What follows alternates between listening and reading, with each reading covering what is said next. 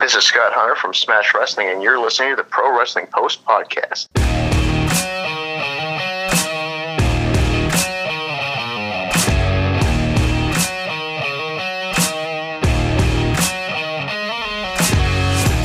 You're listening to the Pro Wrestling Post podcast with your host, Mark Madison.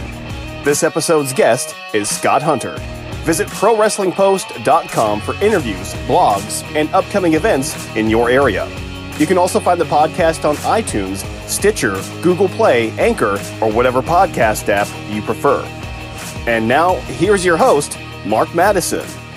Welcome, ladies and gentlemen, to the Pro Wrestling Post podcast, and we are joined by a very special guest, Mr. Scott Hunter. Scott, welcome. Thank you again for your time and your energy. Oh, thanks for having me on.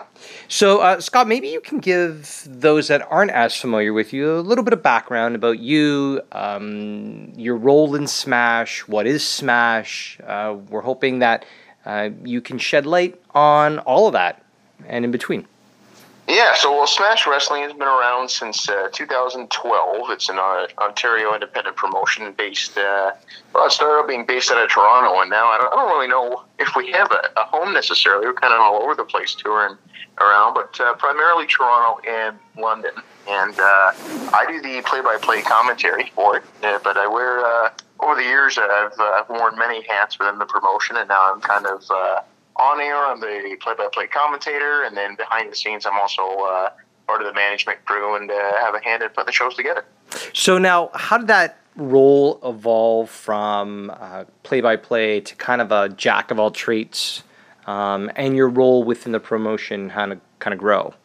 Well, to be honest with you, it grew pretty organically. I mean, when I first came in, I didn't know anything about independent wrestling, and about 6 months before I started working in independent wrestling, I didn't even know it existed. I was a big fan of watching wrestling on television as a kid growing up and everything, but it never really occurred to me as to where these guys get started. And so when I kind of fell into the role, I was very naive to the business. I didn't really know the business, and I just was showing up to shows. I call the show, and then I get out of there. And then it was through, over a course of a few shows, some people started to wise me up that, maybe I should be coming a little bit earlier, helping with the setup of the shows and things like that. So as I started doing that, started paying my dues that way, I started to look at the time, the crew was very small when we first started in, and I started looking at some holes that I thought I could fill. And I just started kind of training myself on the fly. And I do have a bit of a business background in terms of my outside the world of wrestling, so I kind of applied that to what we were doing, and then over time I just kind of earned myself a seat at the table with the management crew and evolved from there. Now, you said not until about 6 months before you started were you not even aware of really independent wrestling. What was that spark? What was that moment, that situation? Where was it that you even became aware of it? What was that like, and who was it from, maybe? So I had a buddy of mine that was really into the independent scene. He was watching a lot of footage on YouTube and everything. That kind of every now and then he'd send me little snippets. And I guess at this time, we're going back to about early 2012. So the internet wasn't, or social media wasn't as popular as it is today at the time. But he'd send me little things over Facebook, and then and a lot of the footage he sent me was from Chikara. And then we found out that Chikara had a show in Vaughan, so him and I went to go see it. I just, I fell in love with what was going on there, and then I started to look at other promotions that were regularly around the area, and then I heard this promotion called Smash Wrestling was popping up close to me, so I actually went to the first couple of shows as a fan, and I loved it. I loved everything about it. I loved the atmosphere of it, and really it's a lot more intimate than it is going to, say, a WWE event live, because you're right up close to the ring, and you're right up near the action. So I sent out an email, asked, is there anything that I can do to help out with the promotion, be it selling tickets or anything else? And there was Curtis Yantha, who was working with Smash Wrestling at that time, still with us today. He does a lot of our photographs for Instagram. He kind of got me an introduction, and I got to call a dark match as like a tryout. And then once I called the dark match, they asked if I wanted to call that whole show. That was the first ever Canusa Classic. And then away we went. But I really I wasn't really expecting much out of it. When I showed up to the show, it wasn't even 100% that I was going to get the tryouts. So I really kind of fell into the gig. How did you feel that opportunity? I mean, it came about. You put yourself out there, and there was no guarantees. But even though you're doing so, who was it that said, there's something special about Scott? We need to keep him here. He's got this energy. Who would you say would be some of your biggest supporters early on, getting you forward with Smash and independent wrestling in general? Early on, I'd have to say that Sebastian Suave is the guy that gave me the shot in general. I think it was. I think originally it was. I mean, he very blindly. I didn't even send an audition tape or anything. I was very blindly put into the role of a tryout, and I did the tryout. I was with Dustin Perry, who now does our ring announcing at the time. It was the two of us that did the first show and called that a dark match. And I remember Sebastian walked by and tapped Dustin on the shoulder and said, "How was he?" And Dustin said, "Oh, he's perfect."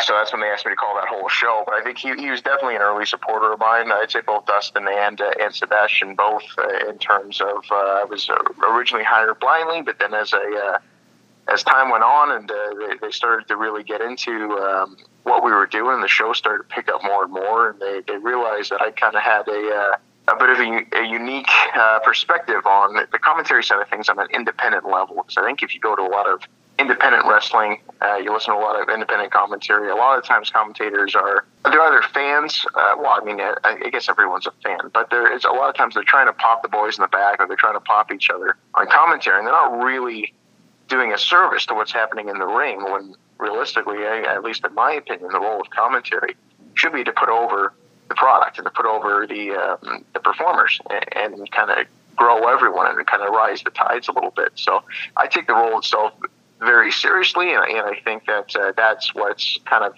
helped me stand out from other people. Is there anyone that you could say you tried to patent yourself after listening to? Because you said independent wrestling, it is very different from what we tend to hear major promotions. It's not the same thing, but what did you feel, or whom did you say you kind of took elements from, whether it be on the independent level or those that you kind of listened to on major promotions, that you could say, but maybe put your own spin on it because you do take it seriously? So it's kind of a twofold question. Yeah, I know obviously I think anybody that was that's around my age in their early 30s that grew up watching Jim Ross on television is going to say Jim Ross is a big influence on them.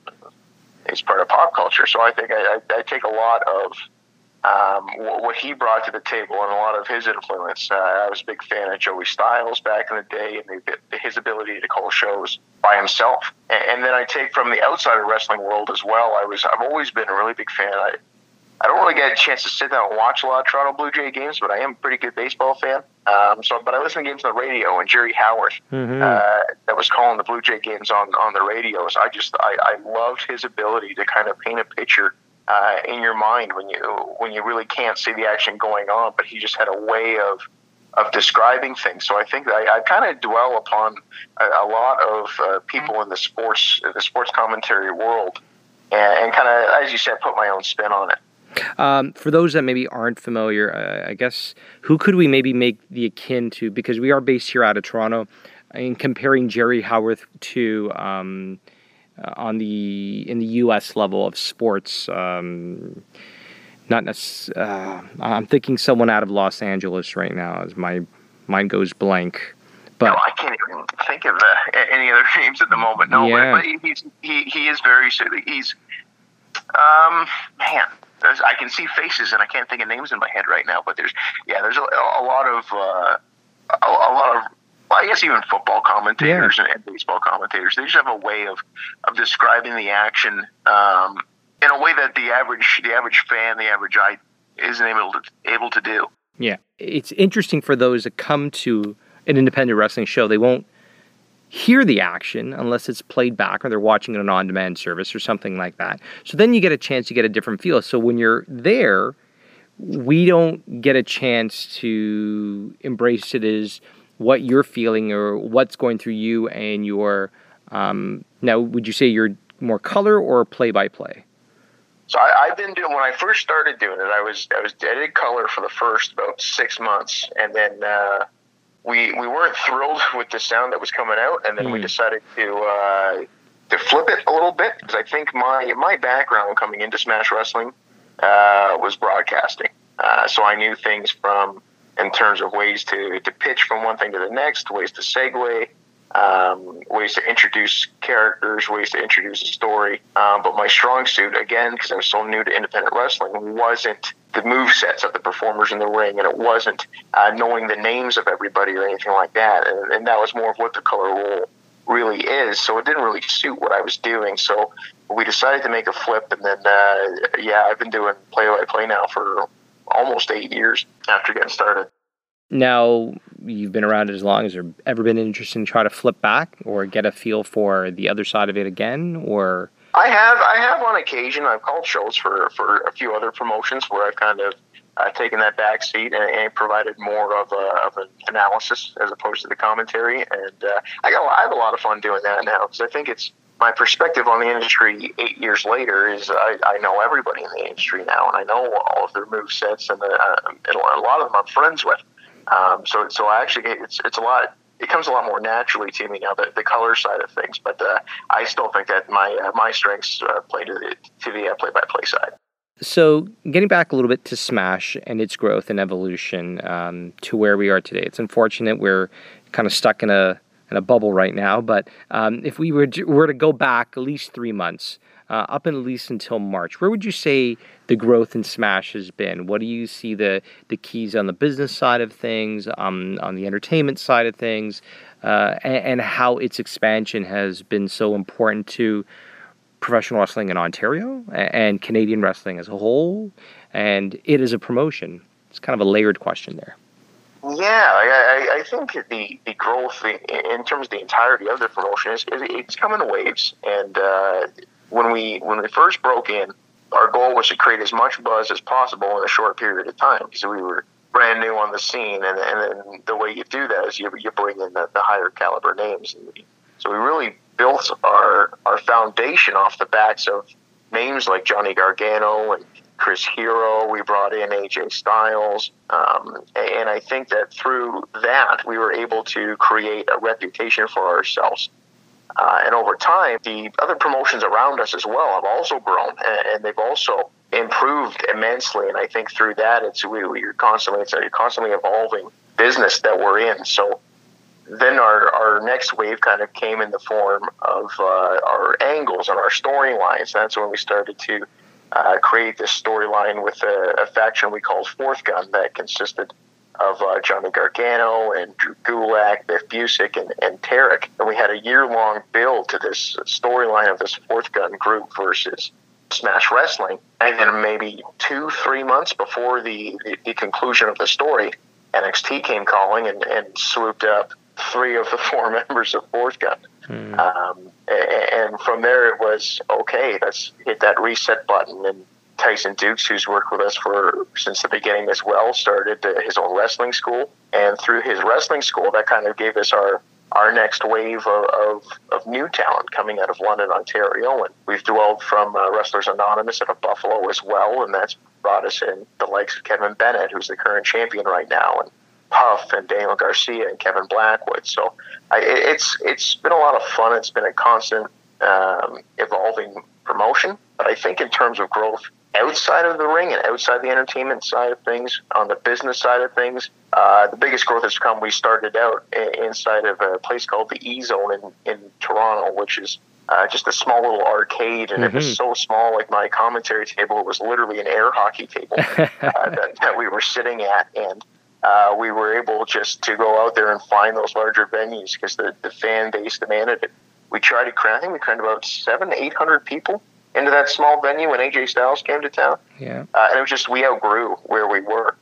And it was able to we found the Franklin Horner Community Center, which is just a gymnasium. We were there for a few years, and then we ended up getting the TV deal with the Fight Network, and through there we were able to expand more, started expanding beyond Toronto. We ended up getting venues, places like the London Music Hall in London, Ontario, Phoenix Concert Theatre in Toronto, We expanded to places like Kitchener, which is where I'm from. We've been able to get out and do shows in Montreal and now out east. And I think the growth of the company just comes from expansion and being able to not settle for where we're at and constantly be thinking of the bigger picture and what's next.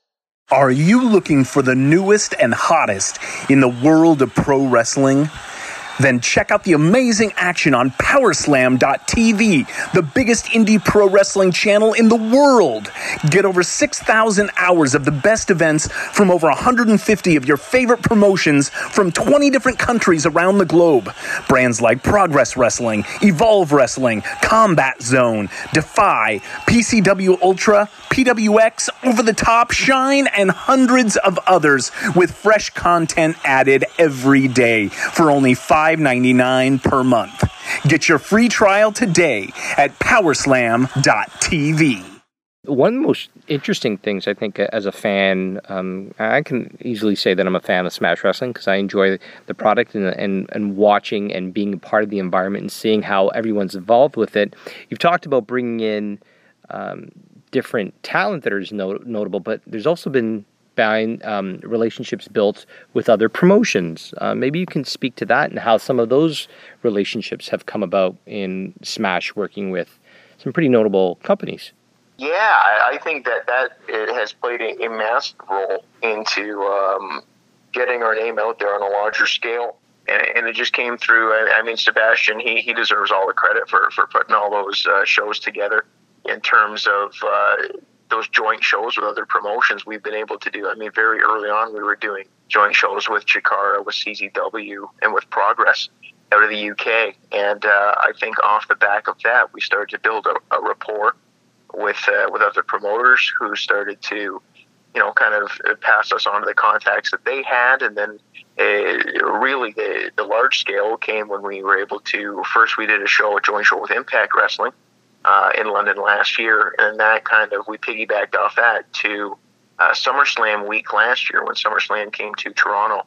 And we just reached out and because we have dreams of expanding our brand beyond Canada. So the first way to do that is to create those relationships. So we bring in those promotions from outside of Canada to us that we have. So we brought in Progress. We brought in WXW out of Germany, OWE out of China. And we were able to just create this entire week of professional wrestling. And realistically, it's a SummerSlam week, but it was put on really by kind of us as the central hub. And to be a part of that was pretty taxing, but rewarding, I'm sure, at the same time. Yes, yeah, it was. That was, I think, my first real taste of what a lot of these guys go through in terms of a schedule. Mm-hmm. Because we were doing 2 shows a day for 5 straight days. So by the end of it, my voice is shot. You're up for 20 hours a day. And it was taxing, and it was really hard. It's unfortunate because I found towards the end of the week I was having a hard time enjoying it in the moment because you're just so tired.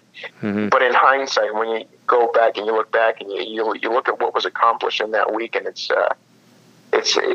hard not to say that I loved every second of it. It was just just in the moment you feel a little tired, but it's very rewarding looking back and seeing what we were able to accomplish and how much we were able to do in such a short period of time. Wonderful about the names that have come through and the relationships that have been built. Has those relationships, even if they've gone on to other things, have you been able to maintain them? Has there still been those connections? Because for those who didn't see, Sebastian himself was part of SummerSlam weekend, and there were some really notable Smash talent that were a part of it as well. Have those been built still or maintained?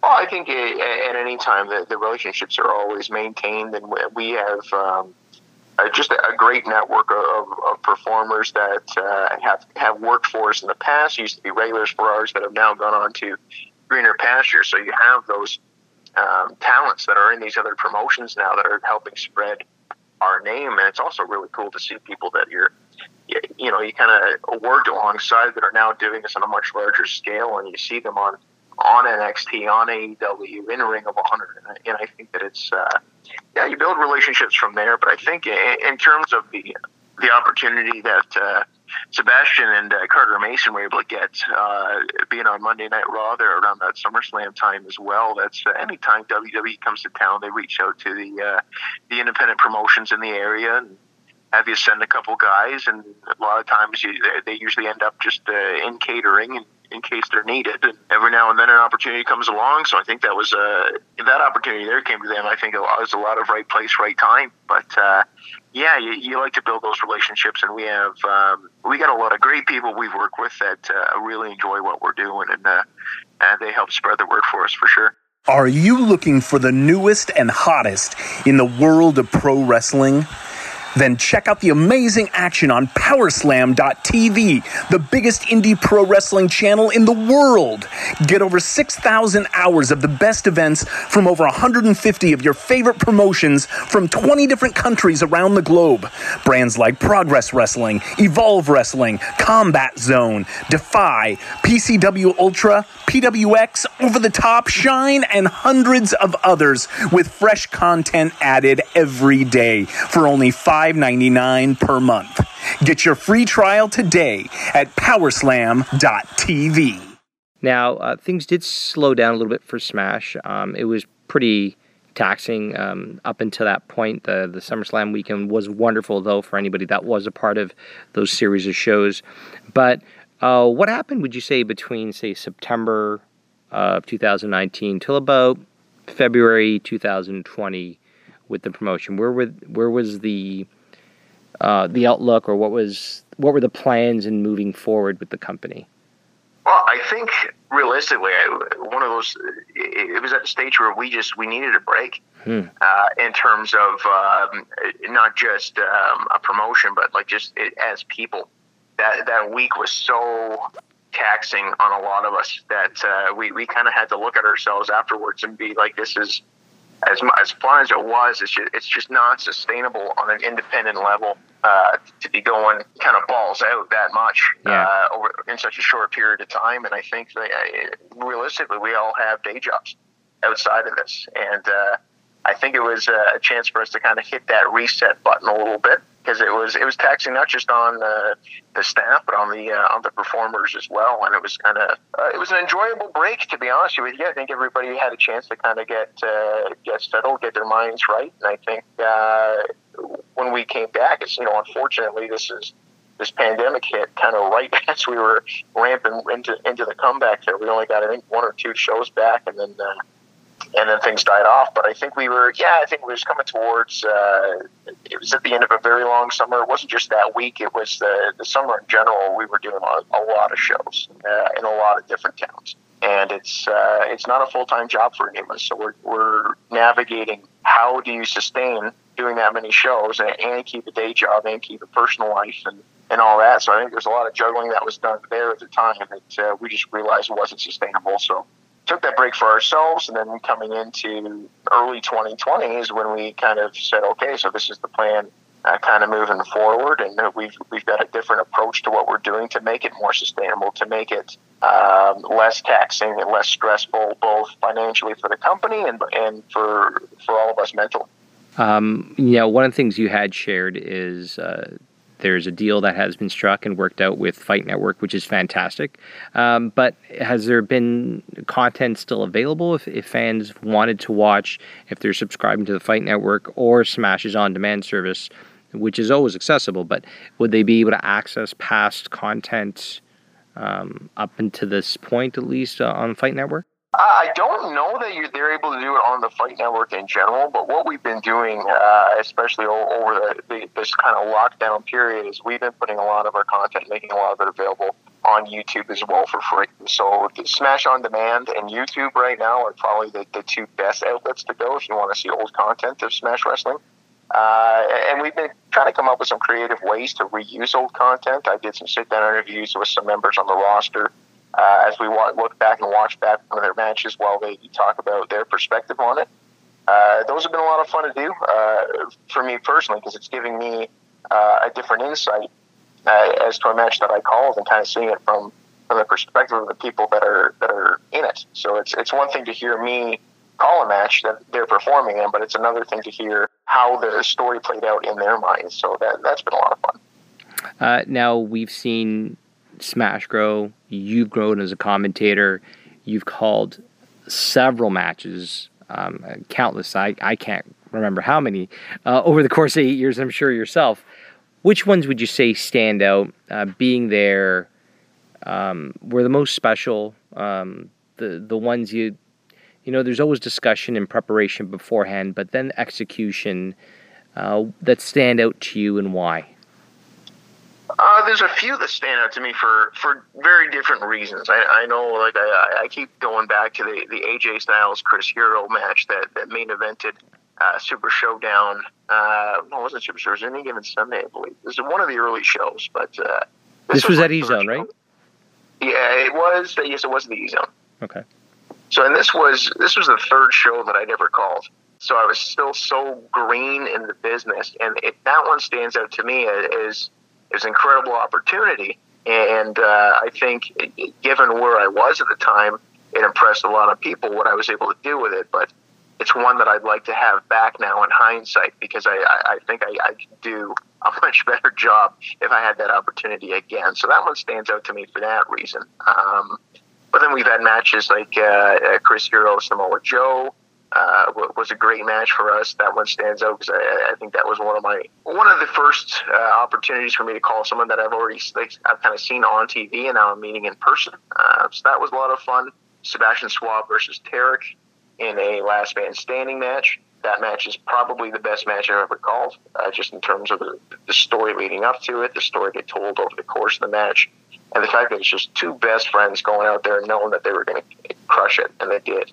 And then I have a lot of fun calling anything that Psycho Mike's in as well. I think he's a different cat in terms of the way he likes to tell a story in the ring. He does it from a comedic side, but he's very serious about what he's doing as well. And I think he and I kind of bond a little bit over I kind of understand his logic behind what he's doing. And I think my commentary on his matches, I'm able to kind of help him sell the story that he's telling on commentary, because I understand the story that he's trying to do. I had the opportunity to call a match of his with a joint Impact show with Josh Matthews, and that was a cool opportunity for me in general, because that was kind of a sign to me that okay, maybe I'm doing a little bit better at this than I thought I was. But calling a match with Josh Matthews, and Josh Matthews having a look at Psycho Mike for the first time, I don't think he got it. So it was kind of on me to kind of help put that character and put that story over. So I have a lot of fun doing that with certain performers as well. Maybe you could give us a little more insight about Psycho Mike for those that aren't as familiar with him. Fun character, super talented, incredibly underrated would be some words to describe him. How would you best describe him, personally, professionally? Personally, he's a tough guy to read, to be honest with you. He's one of those guys where it's hard to tell if you're on his good side or his bad side unless he explicitly says it to you.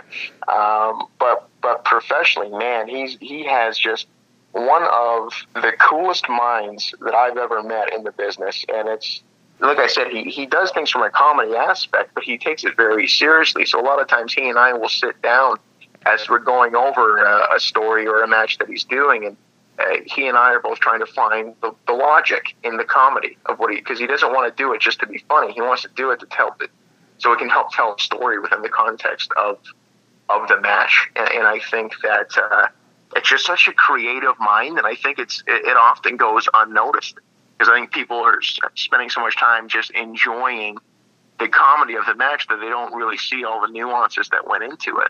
And that's a testament to the way his brain works, because I think it's one of those, the things that he does, you don't notice it when it's happening, but you would sure notice it if it wasn't happening. And it would stand out in a bad way. So I think to his credit, he just has an amazing mind for telling a story. From all the talent that you've seen come through, what's the highest praise you've received from anybody that's heard you call a match? To be honest, I haven't really received a whole lot of feedback from people in the industry, be it good or bad. And I think that is, I take that as a good sign, because I think that kind of means it's not in my mind, it's not my position to get myself over. It's my position to get everybody else over. So as long as people are talking about Smash Wrestling, I take that as a credit to what I'm doing. But I have had people like, there was a show I called for ESW, and Allie, who's now in AEW,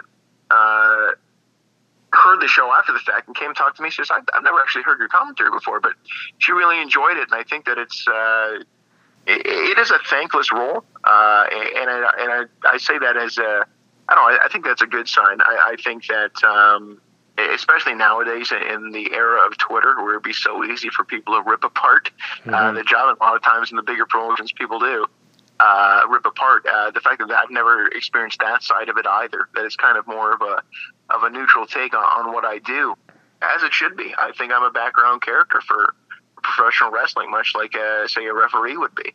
I shouldn't be the focal point of what's going on. And as long as people are enjoying Smash Wrestling and they're enjoying the product in the ring, then I'm doing my job. Fantastic. Very well said. Before we let you go, there is a little bit of a game that I think I was maybe giving a bit of a prelude to it beforehand that we like to play here on the Pro Wrestling Post podcast. Are you up for it? Let's do it. Okay, so the game is called Wrestling Tinder. And much like regular Tinder, if you're interested in the topic, we will swipe right. If you're not interested, we will swipe left, and I have to kind of think as quickly as I can on my feet and readjust. All right. Okay. We are going to get a little deeper with this because the game are some pretty important issues that have come about over the last few months. And if you're game for talking about them and your perspective on it, because you can see it from a management point of view, you can see it from a performer's and a personal point of view, if you're game for them. Let's do it. Okay. Speaking out. I'll swipe right on that. Go for it. I think that it's the movement in general has caused a cosmic shift within the business for the better. I think that it's exposed a little bit of a seedy underbelly of the business in a way, but I think that it's exposed something that had to be brought up and had to be talked about, and I think that all these women, all these performers and fans that have come out with their stories have kind of gained strength from each other telling stories, and there's strength in numbers. There really is, and it causes like I said, a shift and a change for the better. And I think that that's one of the good things that's come out of this lockdown pandemic era of wrestling that we're in, is that it's caused the world to hit this real reset button. And I think a lot of people have realized, like, the cliche is, well, when things get back to normal. And I think people are starting to realize normal wasn't all that great. Like, why would we go back to normal when we can move forward to better? And I think that that's what this Speaking Out movement has done. It's called out things that have had to be called out. It's called out people that have to be called out, and now it's up to the promotions and management to follow through and ensure that the safety, integrity, and respect of the performers and the fans and their own brand is upheld.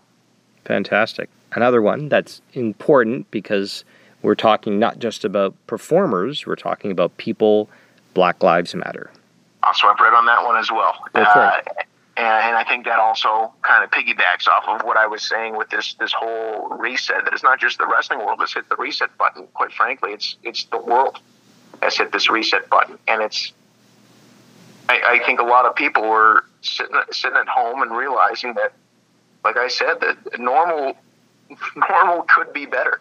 And I think that, again, by enforcing these changes and by speaking out about these injustices going on, that we're able to kind of pull together and make things better moving forward. And I think a lot of this is the people are taking their power back because they've had the chance to stop their everyday lives and just sit and look at the big picture.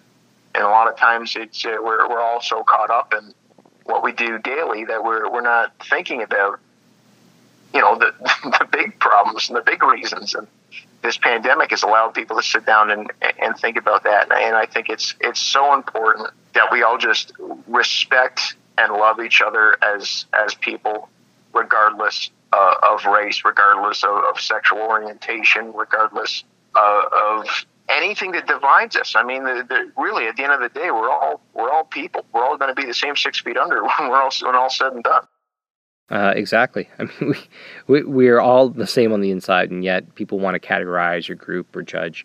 And it really, no one comes out in the better for it, actually.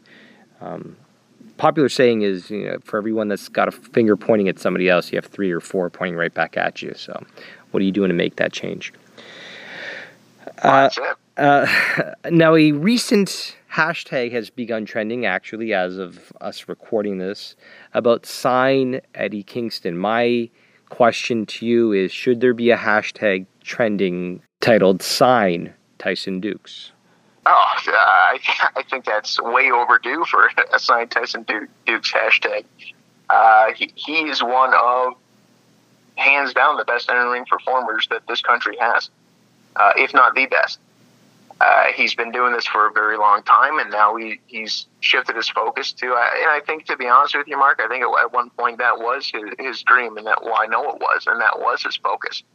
And I think now he's at a stage of his career where he's looking towards the future and looking to taking upon that training aspect, that training role. So, and kind of building that next wave. So I think now he's able to kind of live vicariously through a lot of his students, but he still has a lot left in the tank himself. I think it got real close back when he was in that Cruiserweight Classic, and unfortunately he was, and a lot of us are, victims to the border, and that's really what kind of put a little bit of a kibosh on him, and it's just the way the United States views how their jobs should be kept. And I think that's the main thing I don't think a lot of people realize, is that so the border coming into Canada, professional wrestling is considered a performance art. Right.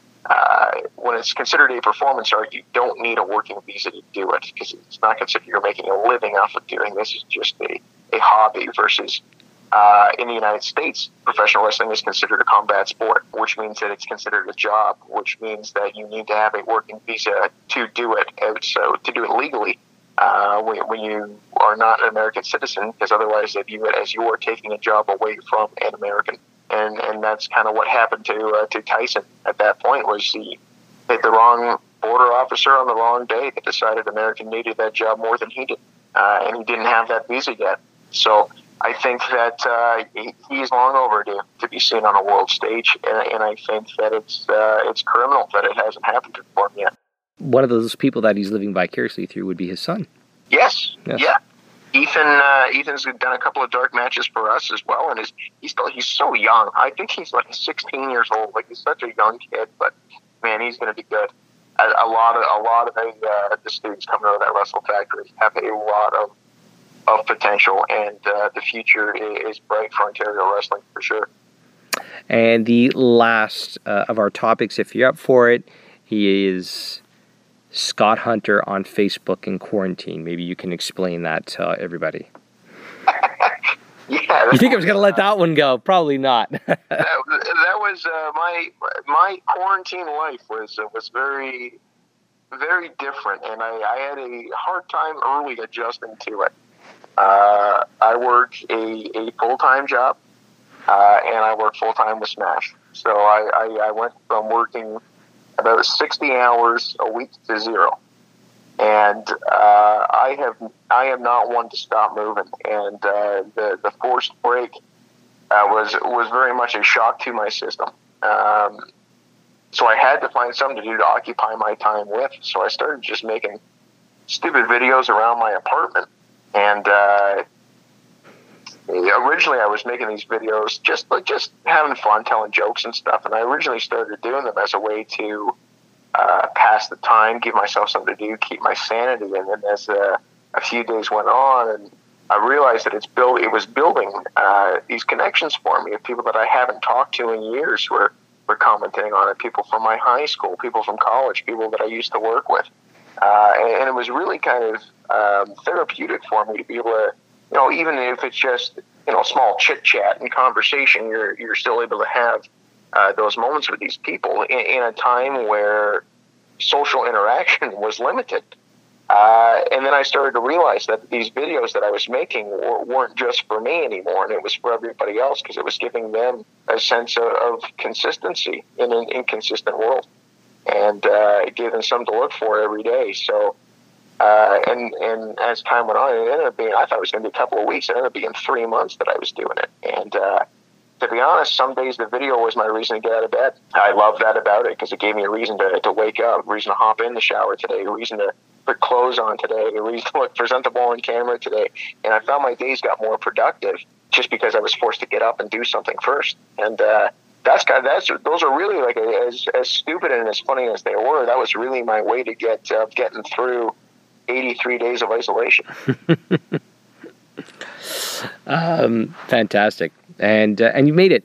You're out here on the other side. They let you out. They let me know. Yeah. So before we let you go, Scott, is there anything you'd like to share with listeners, wrestling fans, independent wrestling fans, before we let you go? You know what? I wish I had a bunch of things to plug right now, and I really don't. Just because there's no one's doing shows right now. I do have Backyard Pro Wrestling is coming out with season 2. That I believe I'm going to be doing a little bit of commentary for. I don't think I'm breaking any news on that. But yeah, Backyard Pro Wrestling, check that out. That's on YouTube, absolutely free. They did a 2-part show, and I did some commentary for that already, which has been a lot of fun to do in quarantine, because that's just having fun with pro wrestling. It's fun to not have to take things seriously all the time with that. Other than that, I mean, if you go back on my Facebook page, you can look up all those quarantine videos, or you can check out, I also did a promo contest using a lot of different independent wrestlers in the area. It's now concluded, but you can go check those out. But that's really all I got going on right now. Fantastic, though. Thank you. And if anybody does want to check out Smash Wrestling and the on-demand or YouTube service, where can they go for that? So Smash Wrestling, you can follow us, go to our website, smash-wrestling.com.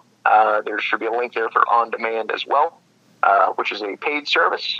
Or if you just go onto YouTube, search Smash Wrestling, you should be able to find all of our footage there as well. And I guess, for any upcoming information of when shows might be coming back, you can follow our Instagram at Smash Wrestling, or you can follow mine at as Hunter Smash, or some people just call it Shunter Smash.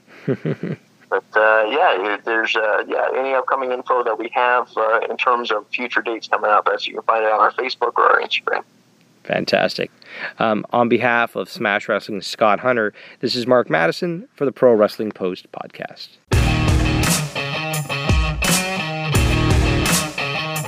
Thank you so much for listening to the Pro Wrestling Post podcast with your host, Mark Madison.